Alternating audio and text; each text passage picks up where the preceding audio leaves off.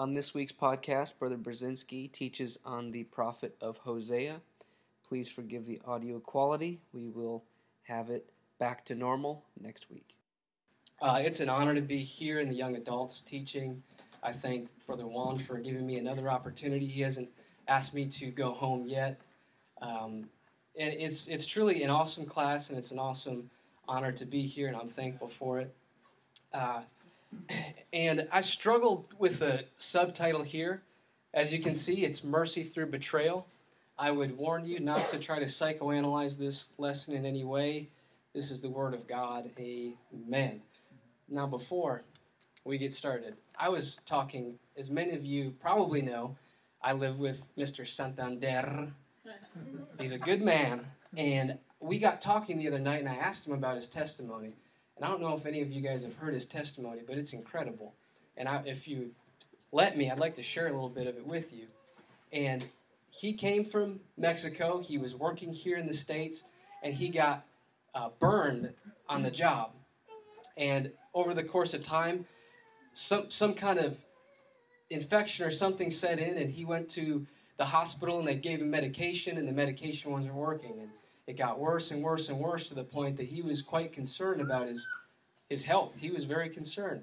He met an apostolic man who told him, I believe that God can heal you, and I'm going to pray for you. And here's what I want you to do. Just pray to God. Say, God, if you will heal me, I will serve you. And so Santander went home, and, I give him credit because he didn't just go home and say, okay, God, I'll serve you. Now heal me. Santander took it very seriously. He thought to himself, I'm getting into something serious. I'm going to commit to God. So he didn't do it. he was afraid to do it the first day. He goes back the second day, talks to this guy again, and they pray again, and the guy says, look, go home, tell God you'll serve him, and he'll heal you. The second day, Santander didn't do it because he understood this felt like marriage to him. It felt like I'm making a serious commitment here. This isn't a plaything. This is like I'm committing to God. It is a big deal, and it is like marriage. Well, the third day, he finally said, okay, God, if you heal me, I'll serve you. That next morning, he woke up healed. And that's why Santander, he grew up Catholic. His family was not accepting of this change. But because of what God did, God proved himself to him. And that's why he's an apostolic. It's an incredible... I was almost crying when I heard it. I'm like, oh my, so good. But that is the... in the book of Hosea, that is the relationship that God is using to illustrate his whole message through the book of Hosea. It is the marriage relationship. And I don't know if any of you guys have been to weddings. I avoid them if I can, but sometimes I do have to go to weddings. And, when you see people up at the altar, they're looking into the eyes of their beloved, and the priest, or preacher, we don't say priest, our father priest, says to them, will you marry so-and-so, and in sickness and health, and they're like, yes, yes, yes. They're just so eager to say yes, and they're not even hearing the vows in any way. I mean, it could be in sickness and health. They don't hear any of that. All they're hearing is blah, blah, blah. You may kiss. Oh, we may kiss. Yes. But, I've never yet seen a wedding ceremony where people will say, now, wait a minute, Pastor, what's that? When you say sickness, can we get a definition? Does this include Alzheimer's? Because you never see that, do you? Because there's passion there, right? Okay, well, let's get into this. Now, last time I was preaching, I talked about the book of Deuteronomy. And we talked about covenant, and we talked about law, and all of what I said I think was true. But there's something more behind the law than just... Now, God serves different roles throughout the Bible. God serves in roles of king and judge to the people of Israel. That's true. But even in Deuteronomy, there was something deeper there than just judge or lawmaker and law abiders. There was still something deeper there. And even in the book of Deuteronomy 32 and 10, says, he found him in a desert land, and in the waste howling wilderness he led him about. He instructed him, he kept him as the apple of his eye. And literally this phrase that we translate to apple of his eye is meaning like little man of the eye or little maiden of the eye. And the idea here is that when you're beholding your beloved, or you're so close to them and you're both looking into each other's eyes, and in the reflection of the people, you can see that other person. That's the idea here. And this book of Hosea that we're going to talk about is all about the love of God towards his people. Good so far? Now, if you'll hold on with me, I'm going to go through some background, but I think it's valuable information. So the book of Amos and Hosea, they're contemporaries of each other. Brother Kilman was really wanting somebody to cover Amos. You're going to? Hallelujah. We will cover Amos. Good. Thank you, Sister Troxel. You did have to. Glad you realized it. But they're preaching to the same people, and Amos focuses more so on the failures of the people in a judicial sense, in that they did not live up to the law. Hosea acknowledges this same guilt, but he's kind of more of a heart kind of guy. He digs into the feeling and the emotion of the betrayal of Israel to God. So the historical context of the book of Hosea, I'm going to take you back to King David, and then we had Solomon was the next king, and then Rehoboam, and then these were all part of the lineage of David, and then we have a break. Then we have Jeroboam, who becomes king. And at this time, the northern kingdom is divided from the southern kingdom.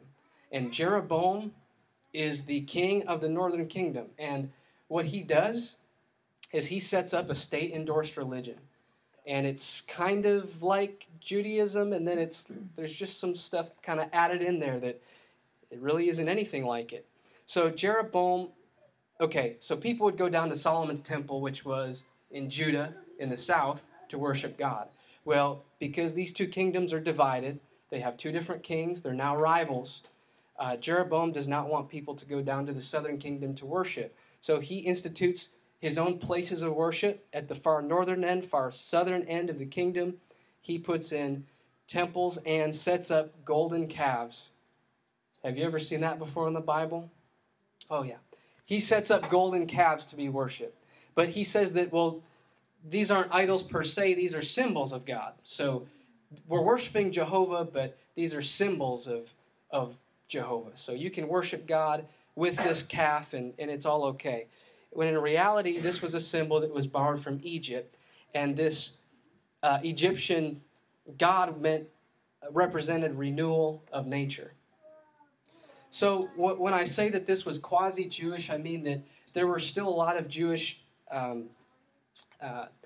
activities that were included. The feasts were the same. The sacrifices were the same. There was still a priesthood. So a lot of the religion stayed the same. There wasn't a whole lot of quick changes, but there was obviously a shift by putting up those calves. And of course, no going to the Temple of Solomon to worship. So Jeroboam set all of this up. And then, of course, when you do that, you can't just change one little thing and not expect more degradation and more moral decay to happen. So over time, the people would pick up the worship practices of the heathen nations around them. So even though Jeroboam was a little ways before Hosea, this is the same system that was in place. This is the same moral decay that Hosea was dealing with when he was preaching. So even though they said, yeah, we're worshiping God, it was really kind of a system that was only in name worshiping God. They worshiped the golden calves, and there was such political shenanigans going on in Israel at this time, and the people, moral decay, spiritual decay, you get the picture. So now enter Hosea. This is where the book begins. And it begins with a very odd request of the prophet Hosea. Hosea 1 and 2 says, "And the Lord said to Hosea, Go, take unto thee a wife of whoredoms." marry a prostitute. And children of whoredoms, for the land hath committed a great whoredom, departing from the Lord. So he went and took Gomer the daughter of Diblaim, which conceived and bare him a son. Now I think it's a good question to ask, is that fair of God to ask the man of God to go marry a prostitute? I mean, doesn't the Bible say something about being unequally yoked? Brother Ross, what if you went to Pastor Mooney and said, Pastor Mooney, I believe God spoke to me. Okay? But is it fair? I'm kind of playing, but is it fair for the man of God to go and do this? I don't think that is really a fair request technically. And of course we know that Gomer she's a prostitute. She's going to go on and be unfaithful to the man of God. I mean, that seems like if he had any promise in ministry, maybe he was going to go preach General Conference. Not after that move, I tell you that. So it kind of ruined, in a way, Hosea's reputation. It ruined a lot of the protocol and the standard for him. But he goes and does it. However, I want to pose a couple questions. Is it fair? Well, is it fair that God saved Israel out of Egypt and then they set up these golden calves to worship? That's not exactly fair either to God. Is it fair that God blessed them with prosperity and then they took those blessings of prosperity, the riches, and they offered them to pagan gods? Well, that's not exactly fair either. So is it fair for God to continue to work with Israel? That's not exactly fair either. So coming from God's standpoint, there's a lot of injustice going on. And the man of God, what about him made him obey that kind of a command? And I have a guess. This is me guessing, but I do want to guess that maybe Hosea had a tendency to pray dangerous prayers. And I know this is from the New Testament, but maybe he prayed a prayer like Philippians 3:10, that I may know him and the power of his resurrection and the fellowship of his sufferings, being made conformable unto his death. Okay, I want to just pause for a moment. This is one of the verses that I've sat and thought about almost of any verse in the Bible. And I've come to the conclusion that if we want to be like God, we have to fellowship with him. That makes sense. And where does God hang out? A lot of times it's in injustice, it's in hurt, it's in people betraying him. That's kind of the place where God hangs out a lot. So if we want to know him, where do we fellowship with him? A lot of times it's in suffering. So perhaps the man of God was praying prayers like that. And God allowed him, okay, you want to get to know me? Here's an aspect, here's a place that I'm at a lot. I'm getting cheated on by the people I call my people. So the man of God, I don't think he would have been necessarily kicked out of the salvation, the Lamb's Book of Life, if he would have struggled with this. But I do think that he had a heart and obedience enough to do this. And when we talk about spiritual maturity, with all due respect to, I think we should pray, of course. I think we should have spiritual disciplines in our lives. And I think that we should have passionate prayer. I was in the prayer room, and no disrespect, there was an earnest young man praying quite loudly and earnestly, and I hope God honors him for that. But ultimately, it's obedience that determines. He was praying, and again, no disrespect. God, I want to go farther in you. God, I want to know you more.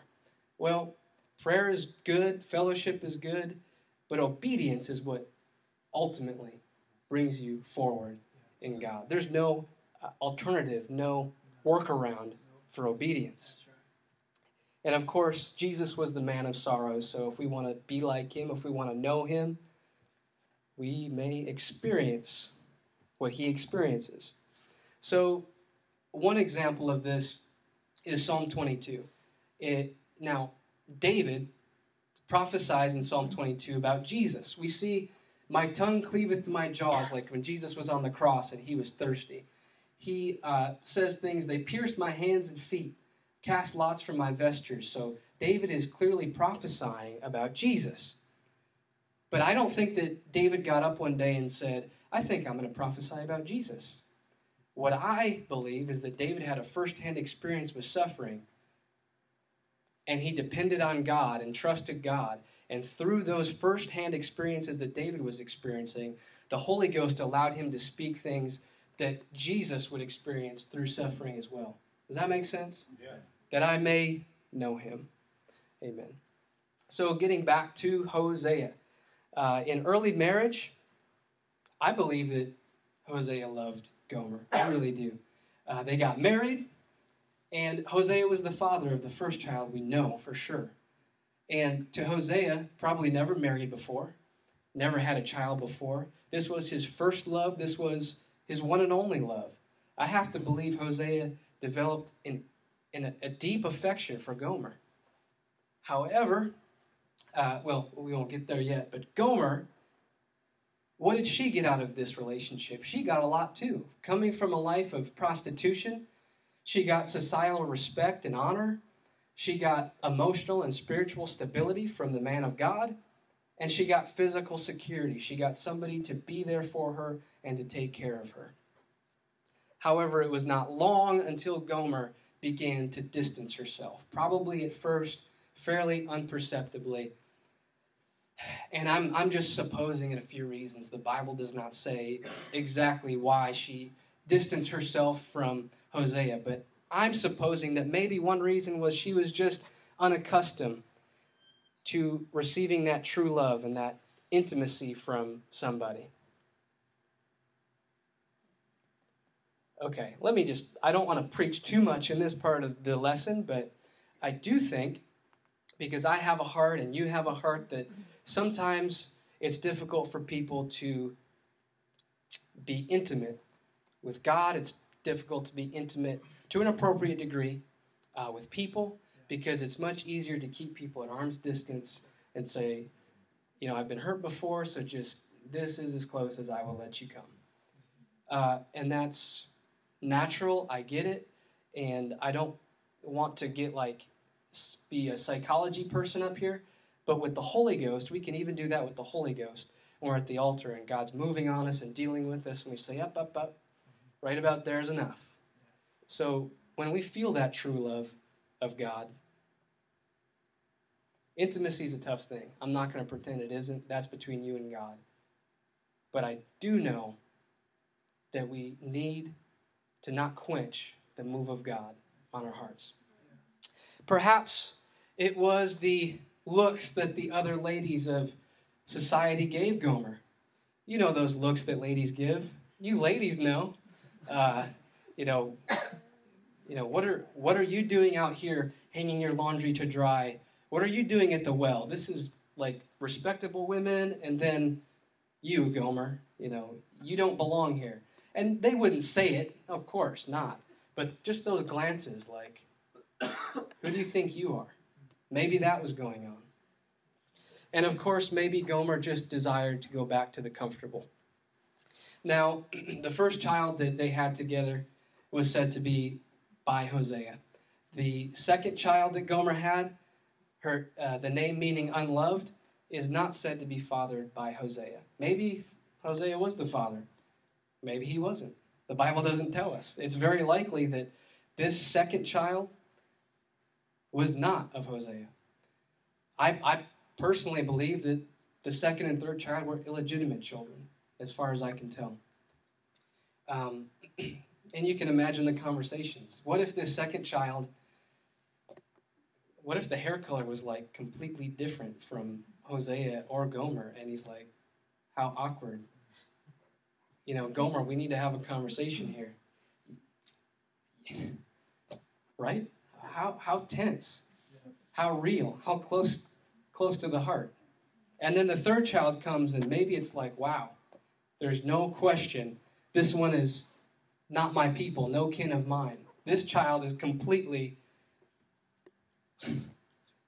Okay.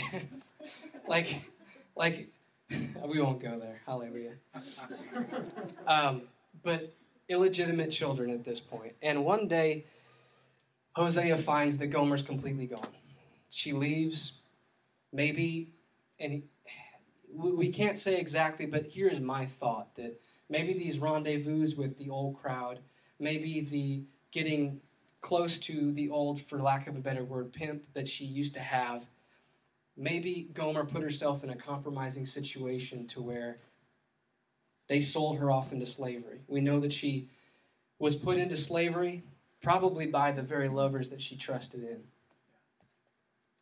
And what does God say to the man of God? In Hosea 3:1, God says, "Go yet love a woman." Before it was go marry a woman, now God's saying, "Go yet love a woman, beloved of her friend, yet an adulteress, according to the love of the Lord toward the children of Israel, who look to other gods and love flagons of wine." So Hosea finds her in a terrible state of slavery, probably prostitution, slavery. He buys her back even though this is his wife. And he pays the price, both silver and just, I believe, some barley or something like that. Maybe he didn't even have the money to do it. Maybe he had some cash and he had to go borrow part of the money just to buy his own wife back. And when he brings her back, he doesn't say, "Okay, let's go play house again." At this point, you would almost be a fool. What's the word? There'd be something wrong with you. We'll just say that. If you just pretended at this point like there's nothing wrong and just come, sit at my table, we are equals again, and we are going to enjoy each other in a marriage relationship again tomorrow. That doesn't feel right to us, does it? But what Hosea does is he brings her back and restores her. They're still married, but he keeps her separated and as a widow for a period of time. Where this ends, though, that it doesn't end in this perpetual widowhood. The idea here is that Hosea still wants her to be his wife. Hosea still loves her. And in Hosea 2:15 and 16, God says about Israel, "She shall sing there as in the days of her youth, and as the day when she came up out of Egypt. And it shall be at that day, saith the Lord, that thou shalt call me Ishi, and shalt call me no more Bali." Ishi meaning husband or my man. Bali meaning my Baal or my Lord. Husband in the sense of a Lord. So God is saying here that, Israel, I still want you back. I still want you back, not as my subject, not as my someone to possess and rule, but I want you back as someone who's special to me. As the apple of my eye, I want you restored to that relationship. So the book of Hosea is first and foremost directed to Israel. There was the early love after they came out of Egypt. They fell into spiritual harlotry with other gods. As Gomer went into slavery, we know that there was a slavery and judgment period for the children of Israel, which Hosea prophesies about. We know that there's a period of widowhood and yet a future marriage, a future intimacy between the children of Israel and God. Of course, we have to ask the question, what does this mean for us today? And it's not a stretch to apply this to the church. We are his people and we are grafted into the body. So there are lessons that we can apply from this as well. And I want to go back to the golden calves who are worshipped as symbols of God. And I want to read this quote from Francis Schaeffer. I think it's a good one. He says, "As Christians, there is no word so meaningless as the word God until it is defined." So, two people may talk about God and mean very different things. The ecumenical person may talk about God and mean something completely different to an apostolic talking about God. And you have to be careful. So, the calves, even though they were worshipped as God and they were simply symbols of God, those symbols affected and shaped the definition of God. They cannot help but shape the definition of God. So here's an example. We know this picture to be what? Well, it's It's a trinity, a symbol that is used. So if this is the conception or a symbol that we use to talk about God, how does this shape our definition of God? Well, it does a lot. And if you're talking to a Trinitarian and you're both using the word God, but they have this symbol in their mind, are we really talking about the same God? No, because this symbol has shaped the definition of God. So just like the calves came from Egypt and their original context was about nature and the renewal of nature, when you worship God through these symbols, you can't separate that from the original context that these idols were used in. Okay, and for this next part, don't blame anybody but me. This is Kevin saying this. This does not reflect the leadership here, anybody else. I blame me. But what would you do if there was a Christian band who was covering Katy Perry songs? Well, that'd be interesting. What I would think is that's very interesting because you can't separate the original context that song was written and performed in, even though it's, well, we're worshiping God really because the words aren't that bad. Well, you can't separate the original context. Okay? And I really like this quote from Pastor, so he tweeted it just recently. And it's just that compromise begets compromise. He said, I have observed that an emptiness is felt when we no longer feel nourished by truth or absolute doctrine. When certitude is lost, then drift begins. Just a little, it may seem small that we begin to bring in things that have questionable contexts. That symbol of the Trinity, that's a Celtic symbol that's used in paganism. You can't separate that original context just because you apply it to God and now it's supposed to be cleaned up. It doesn't work that way. So, compromise begets compromise. Also, again, this is me here, but if I say anything that's offensive, just blame me. But spiritual adultery is seeking satisfaction in unlawful relations. It's bad. Spiritual adultery is bad, but spiritual harlotry is prostituting high possessions for the sake of hire and gain. We have high possessions as apostolic people. I have more patience for somebody who's merely Christian or like they're on TBN and they've never known the truth and I see their lifestyle being iffy.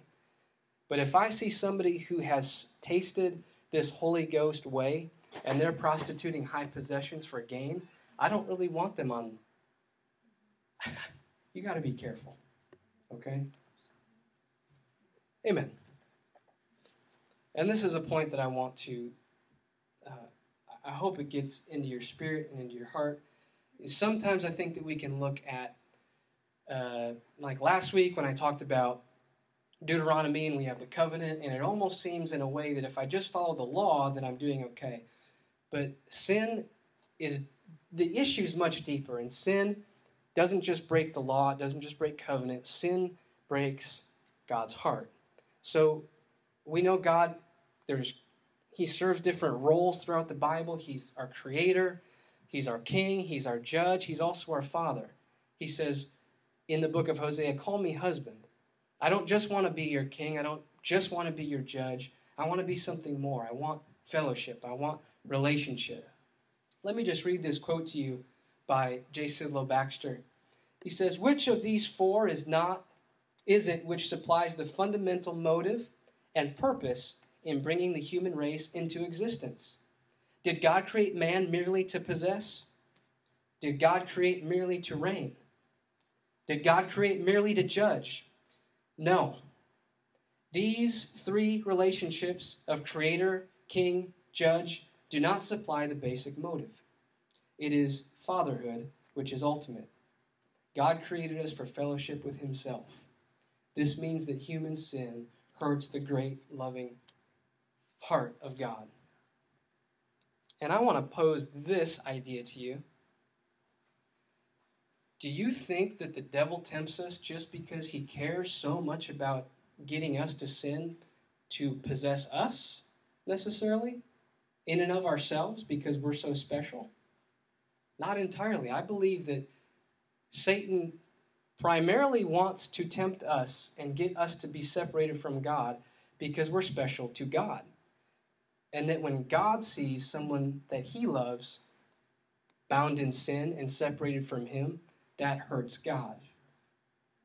That kind of reframes the whole sin issue, doesn't it? It's not just a matter of, should I fulfill this lustly desire? It's now, should I hurt God by rejecting him? It reframes it. And you can see now the sick thing that the devil's doing. I'm not giving him any attention and props, but this is about God.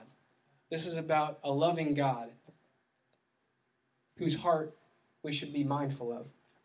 So when people ask questions and say, well, how close can I get without sinning? Is this okay? Can I get this close to sin? How would you feel if your husband or wife or boyfriend or girlfriend said, hey, I'm thinking I kind of want to flirt a little bit with so-and-so. How far can I go without this being a problem? that makes it real, right? Well, your spirit's wrong. I'd just say, bap, bap. Well, you ladies should do that, But it's like, what are you thinking, right? That's not, your spirit's off. Your spirit's off if that's the motivation for what you're doing. It should be, how can I please God?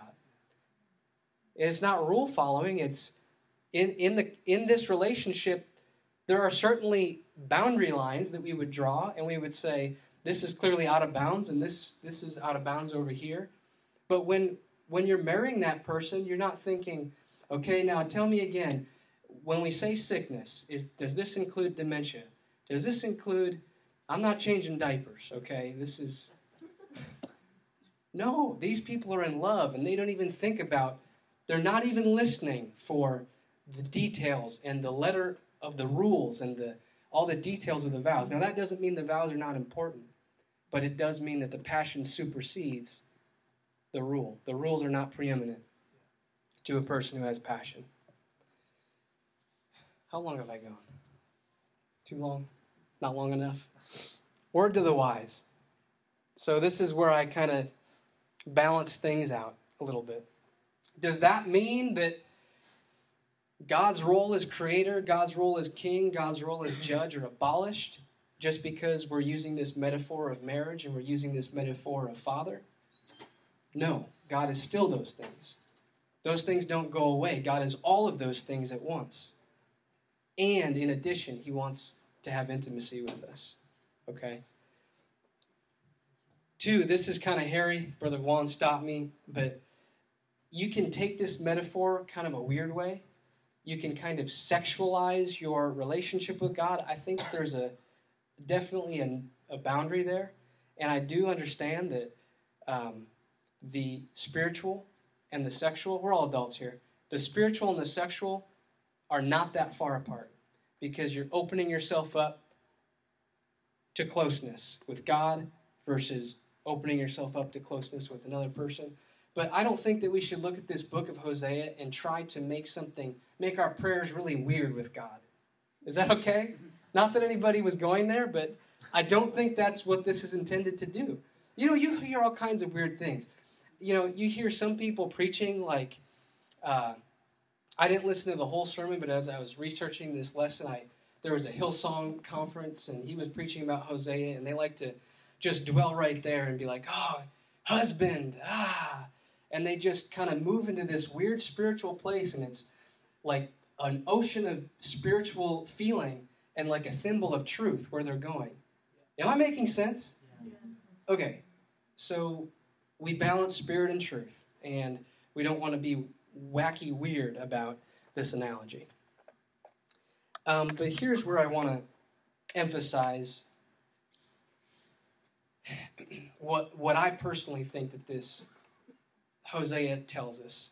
Number one, I think it tells us we're all Gomer. We're dirty, unlovable, and incessantly pulled about by our passions. And if I can open up just a little bit, when I first got in church, I thought you guys were all just way too, I don't know what. I felt so dirty. I felt so, in comparison to you guys who dress so nice, and there was such a light in your eyes. And there was just a purity and a cleanness and just something about you people. And I thought to myself, these people are like way up here, and I feel like I am just dirty and despicable and whatever. But in a sense, now that I'm here, I realize, hey, we were all dirty and despicable, and we all would be dirty and despicable, but for the blood and the mercy of God. So when somebody walks into our class, when somebody walks into our church, you know how they're probably feeling? Probably a lot like Gomer when she was hanging out at the well, probably thinking to herself, I really don't belong with these Calvary folks. These guys have it together. Look at the cars they drive. Look at the suits that they wear. Look at how holy they are. And the reality is that there go I. We're all Gomers in a certain way, and none of us have a right to say that we're so much better. And none of us have a right to look down at people. I'm not immune to that. We're not immune to that. We can get comfortable in our blessings, and we should be thankful for the blessings that God has given us. I'm not saying we shouldn't, but we also should remember that we are all but Gomers, if not for Jesus Christ. So God says, call me husband and no more Lord. I'm thankful that we've been baptized into his body. Now, how does God seek to win back his people Israel? And I think this verse tells us. Hosea 2:14 says, Therefore, behold, I will allure her and bring her into the wilderness and speak comfortably unto her. Possibly the wilderness is affliction. But he says he will allure her. And that word allure, I looked it up, and it means to be open, to persuade. No matter where somebody is, no matter where we are, God is always open. He's persuading. I love what Brother Juan, you said earlier, that if you want to be saved, you can be saved. God is not closed. God is open. And the church needs to be open. What is the heart of Hosea? I don't think Hosea was a foolish man. I don't think Hosea was like a senile old person who had no sense of right and wrong and was just willing to forgive any old thing. I think that Hosea had mercy. He also understood the reality of sin, but he had mercy to a point that he gave so much. His heart broke so much. And God's heart breaks so much for so many lost people around us. And what this has challenged me to do, what this has challenged me to try to get a hold of, is a spirit of Hosea that says, I'm going to have mercy on people, no matter what. You guys know that Brother Sleva works with a lot of people. He goes out in the highways and the byways and he works with people, and I would imagine that a lot of those people don't care very much about Brother Sleva except for that they can get something out of him.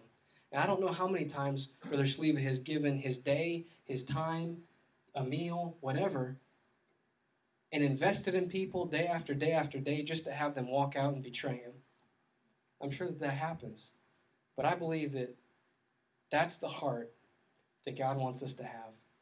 It's a heart that says, I'm going to love you, I'm going to be open, I'm going to persuade you.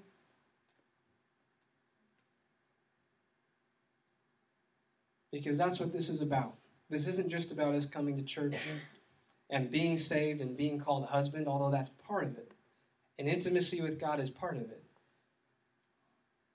But being willing to work through people's stuff and the patience of God, and if we will know him and be like him and have fellowship with him, we can be patient with people too. I don't say that that's easy. I don't say that I'm good at it. But I think that that's the heart of Hosea. I think that's the heart of God. And I think we ought to cultivate that spirit in our lives. So I'm going to end with this. Nobody is too far gone. Just bow our heads and pray. Jesus, I love you. We love you. We're thankful for your Spirit, God. We're thankful for your word. Jesus, we know that we are yet sinners, if not for you. We know, God, that we have no ability in ourselves to make it to you, but it's by your grace. It's by your mercy. Jesus, I feel challenged by your word, and I pray that your word would sink into our hearts to challenge us to reach for people who we would not necessarily want to reach for, to love people beyond where we even feel comfortable loving people, because you loved us more than we deserve, and we wouldn't be here except for your mercy and giving us a second and a third and a fourth chance. Lord, we give you the praise and the honor because you're a good God, you're a good King, and we thank you for that, but you're a good Father to us. And we want to go beyond just following rules and showing up and doing our duty, but we want to know you. We desire to please you with all that we do.